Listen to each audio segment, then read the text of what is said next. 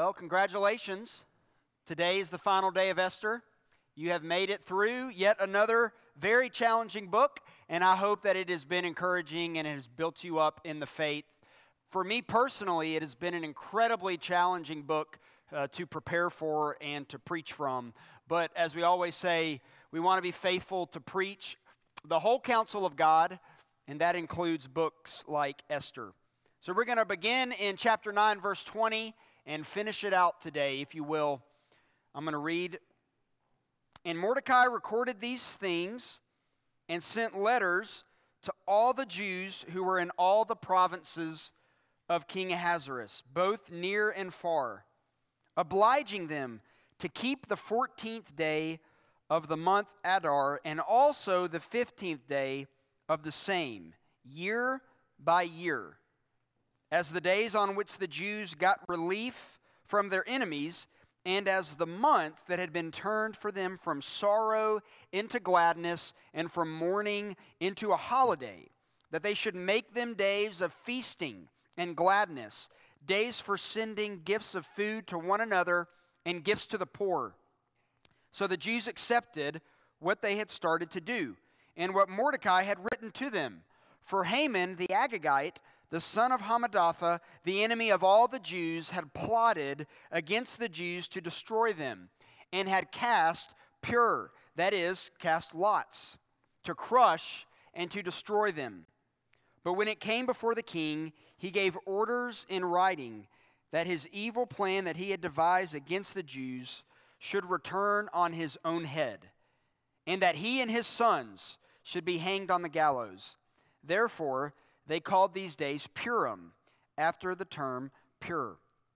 Therefore, because of all that was written in this letter, and of what they had faced in this matter, and of what had happened to them, the Jews firmly obligated themselves and their offspring, and all who joined them, that without fail they would keep these 2 days, according to what was written, and at the appointed time every year, that these days should be remembered and kept throughout every generation, in every clan, province, and city, and that these days of Purim should never fall into disuse among the Jews, nor should the commemoration of these days cease among their descendants.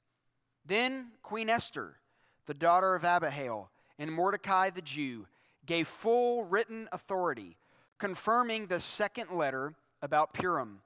Letters were sent to all the Jews, to the 127 provinces of the kingdom of Ahasuerus, in words of peace and truth, that these days of Purim should be observed at their appointed seasons, as Mordecai the Jew and Queen Esther obligated them, and as they had obligated themselves and their offspring with regard to their feasts and their lamenting.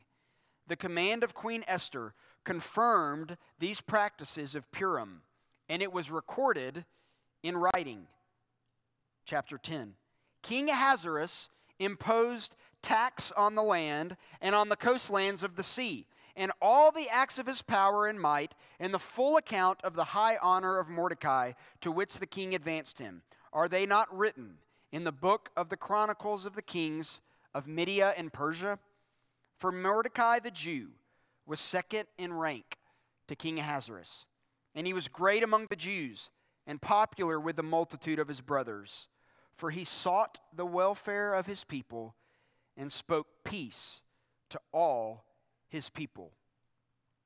The story of Esther concludes by inaugurating what is known as the Feast of Purim within the Jewish calendar. Now, historically, the Jewish people have always done a really good job of looking back and remembering how God worked in the lives of their nation. We, however, are not quite as good as this.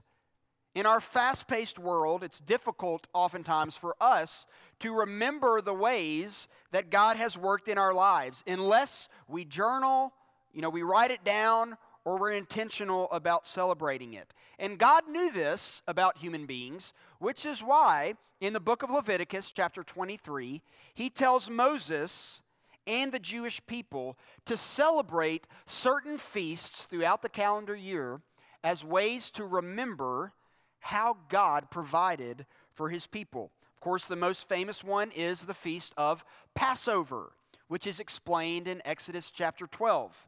When on the evening before the 15th day of Nisan, the Israelites sacrificed a lamb. They took the blood, painted it across the doorposts, and when the angel of death came through to slaughter all the firstborn in Egypt, God passed over the houses of the Jewish people. And so that festival, the festival of Passover, was celebrated and is still celebrated every year by Jewish people to remember how God passed over them during that time in the Exodus. Another popular feast is the Feast of Weeks, which celebrates the culmination of the Exodus at Mount Sinai. It's celebrated 50 days after the Passover, and it included giving grain offerings and a holy convocation. Now, the feast that we are discussing today, the Feast of Purim, is not mentioned in Leviticus 23 because it hasn't happened yet in the history of the life of the Israelites. I said last week, as we finished up most of chapter 9, that because God set apart a people for himself, he will never abandon them completely from their enemies. No matter how dire the circumstances and no matter how long it takes, he will be faithful to his people. And that's demonstrated when the Jews defeat the Persians and through the authority and power of Esther and Mordecai. But in our text today, I'm arguing that because God is faithful to his covenant people and he constantly provides and cares for them, it is fitting then that his people respond in praise and worship. And this is demonstrated through the Feast of Purim. The Feast of Purim is a reminder to all of us that we should do two things. Number one, celebrate God's provision, but also, number two, remember difficult times. So the Feast of Purim reminds us to celebrate that God provides for his people, but number two, to also remember the difficult times that we experience. Now, the text informs us that Mordecai recorded and sent letters to all of the Jews regarding this celebration. Both the 14th day and the 15th day of Adar were to be celebrations. And this is because earlier in chapter 9, which is what we read last week, that Esther had requested an additional day for the Jews in Susa to be able to carry out holy war against their enemies. So while the Jews in the provinces celebrated Purim on the 14th day, the Jews in Susa had to wait another day. So we have 2 days of this celebration known as the Feast of Purim. And what were the Jews to celebrate on this special day? What were they to do? Verse 22 tells us, look at it again. As the days on which the Jews got relief from their enemies, and as the month that had been turned for them from sorrow into gladness and from mourning into a holiday, that they should make them days of feasting and gladness, days for sending gifts of food to one another and gifts to the poor. So through this feast, the Jewish people were praising God for sparing their lives and for granting them release from the oppression of their enemies. Think back just a few chapters earlier when the Jews realized that they would be slaughtered because they were Jewish. These originally would have been days of mourning and days of death, but now they have become reasons for celebration and reason for life because God spared them this great death. And we're told that not only did they feast together, but that they would send gifts of food out to friends and also to the poor in the various communities in which they lived. The thinking is, since God had been so generous with them in sparing their lives, they returned that generosity to others through the sending of food and gifts, just like we prayed a moment ago before our offertory prayer. Because God is generous with us, we now are generous back to Him. And this is what the Jewish people celebrate still to this day during the Feast of Purim. And all of the feasts, all 7 feasts mentioned in Leviticus and Purim, are designed to give praise and worship to God for what He had done for His people and how He provided for them.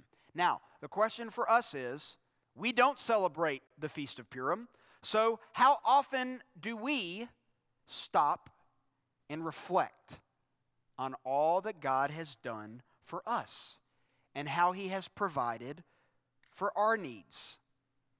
Individually, how do you go about doing that? If I'm honest this morning, I will confess, I don't do this enough.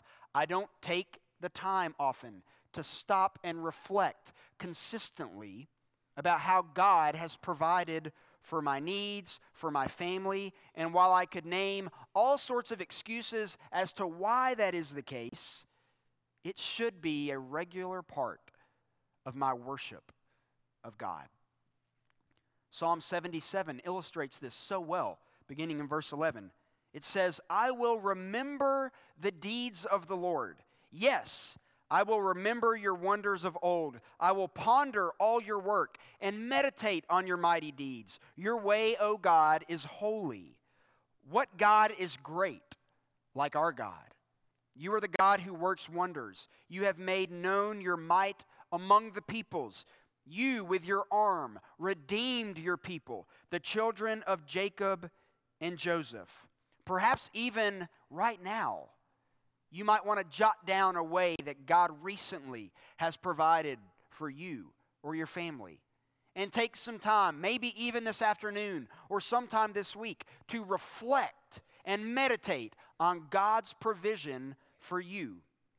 Even in the celebrations that we do have as Christians, we are always tempted to make the focus something other than God.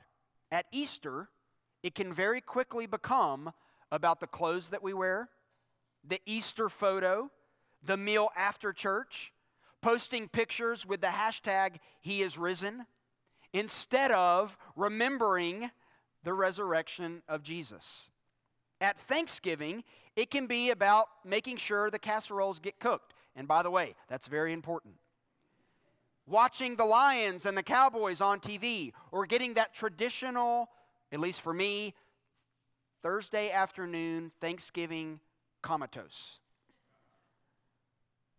And then at Christmas, how prone are we to think about all of the parties, all of the gifts, being off of school or work, and all the various family traditions that we all have. And we neglect the only reason that we really should be celebrating Christmas, and that is the birth of our Savior. A fun thing to do would be to sit down this week, individually, with your family, and think hard about the very tangible ways that God has provided for you through the years. And if you can remember the dates, perhaps you should make your own family festival as a way to set aside and remember, this is how God provided for me in this moment in my life. Whether it be the day that He converted you and brought you from darkness to light, that should be a celebration if you can remember the date. Or perhaps the day you were told from the doctors you have been fully healed of cancer or some disease. Or perhaps the day you had a huge spiritual breakthrough and God revealed something to you through His Word or through your time with Him in prayer that you want to jot down and remember, this is the day that God taught me this in His Word. Perhaps it's the day you joined this church, whenever that might have been. When we really begin to sit down and think about it, we can actually come up with a number of milestone moments when God took care of us. And as you reflect and begin to think, hopefully you will remember that God is always a God who provides for his people. And in verse 23, the author tells us that the Jews, they obeyed Mordecai, and they made these special days a regular part of their worship of God. This feast was a way to remember God's provision in their lives, but just as important, number two, this feast was also a way for them to remember the difficulties that they had experienced. Normally, in our human minds, on the other side of the difficult circumstance is when we truly learn to be grateful. I seriously doubt, as the Jews were getting ready to experience this impending death, that they were grateful. But yet after it happened and God spared them this evil, it allows them to go back and remember how God took care of them during these difficult times. And verses 24 to 26 of chapter 9 are the reminder of the difficult time that the Jews in Persia experienced. I'm going to read it again. For Haman, the Agagite, the son of Hammedatha, the enemy of all the Jews, had plotted against the Jews to destroy them and had cast pur, that is, cast lots, to crush and to destroy them. But when it came before the king, he gave orders in writing that his evil plan that he had devised against the Jews should return on his own head, and that he and his sons should be hanged on the gallows. Therefore, they call these days Purim, after the term pure. Therefore, because all that was written in this letter, and of what they had faced in this matter, and of what had happened to them. So, as we're going to learn, a part of this festival is actually the reading of the entire Esther narrative. The edict that Haman sealed with his signet ring in Esther chapter 3 was probably the scariest moment the Jewish people had ever faced. And yet, the deliverance from their enemies in Esther 9 was probably one of the most joyous moments the Jews had ever experienced.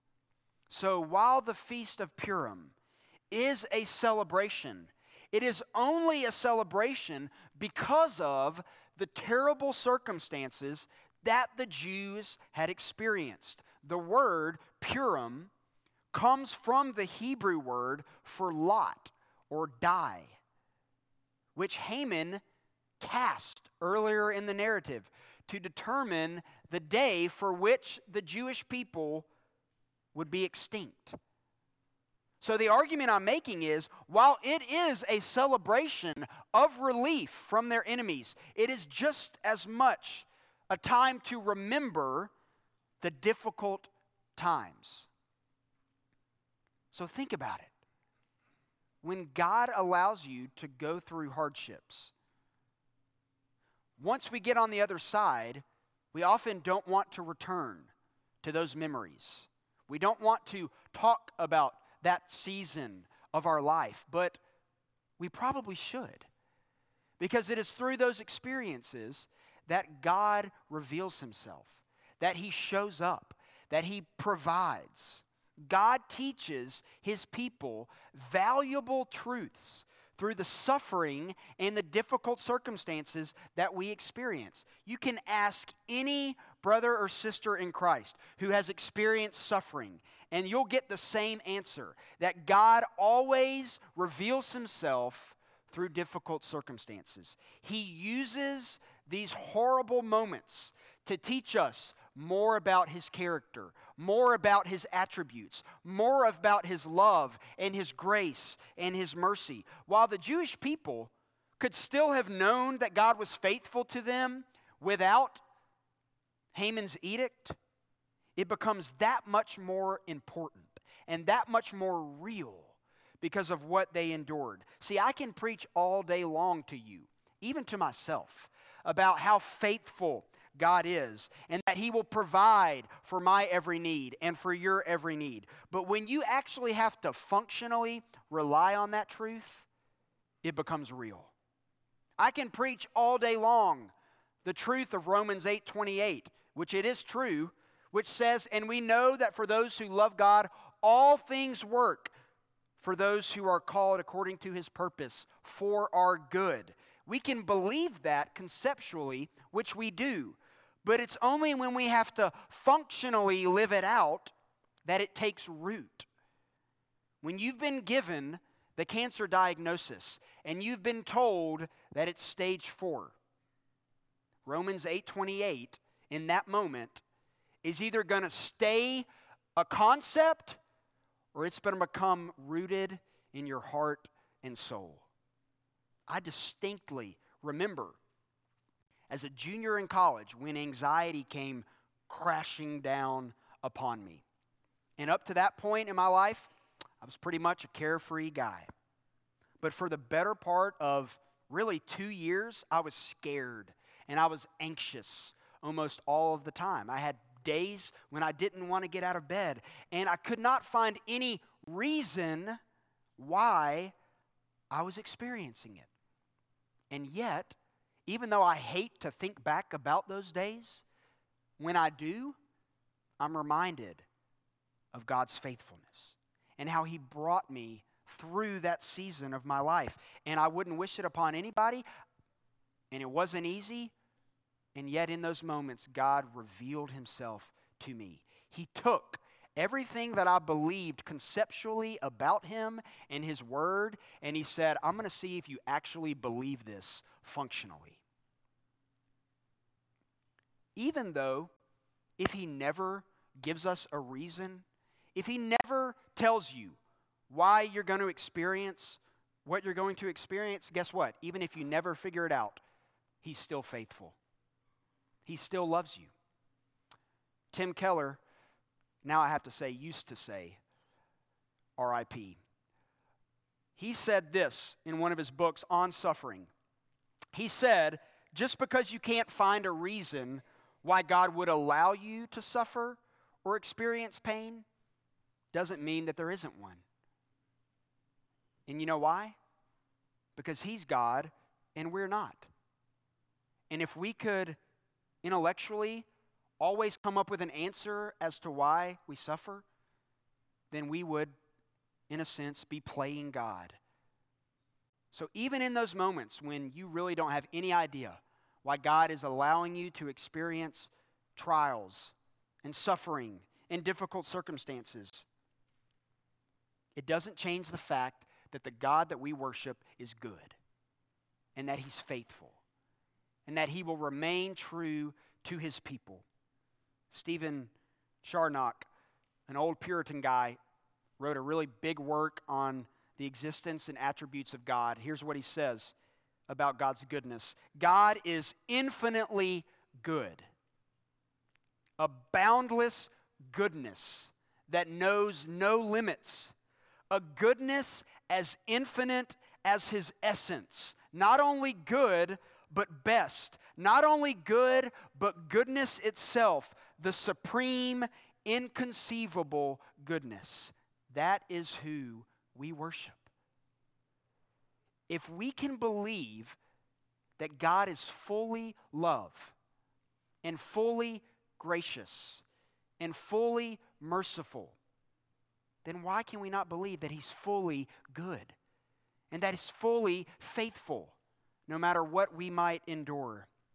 And so this feast of Purim was a way for the Jewish people to, yes, celebrate how God had provided for them through relief from their enemies, but also to remind them the difficult circumstances that they were involved in. And while none of us ever look forward to difficult circumstances or to trials, we can at least pray and ask God to teach us more about who He is and more about His love for us when those experiences do come.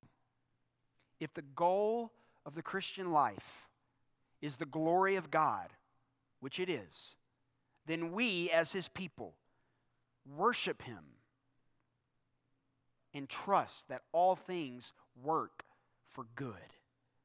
As this book concludes in verse 28, the narrator tells us that these days should be remembered and kept throughout every generation, in every clan, province, and city, and that these days of Purim should never fall into disuse among the Jews, nor should the commemoration of these days cease among their descendants. Even today, if you find an Orthodox Jew, the festival of Purim is still celebrated.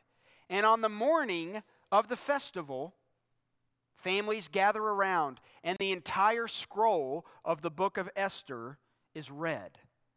And children dress up as characters in the story. And when Haman's name is mentioned, the children make loud noises with homemade shakers. Annoying shakers, by the way. And that's intentional. So parents, imagine the most annoying toy that your child has or has ever had. And when you think of that toy, it should remind you of Haman.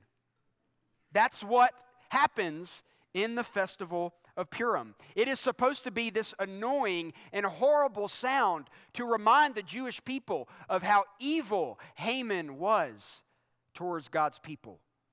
And gifts are collected and given out to family and friends and given to the poor. And it is only the Jews in Jerusalem who celebrate on the 15th day of Adar, while all the other Jews celebrated on the 14th day.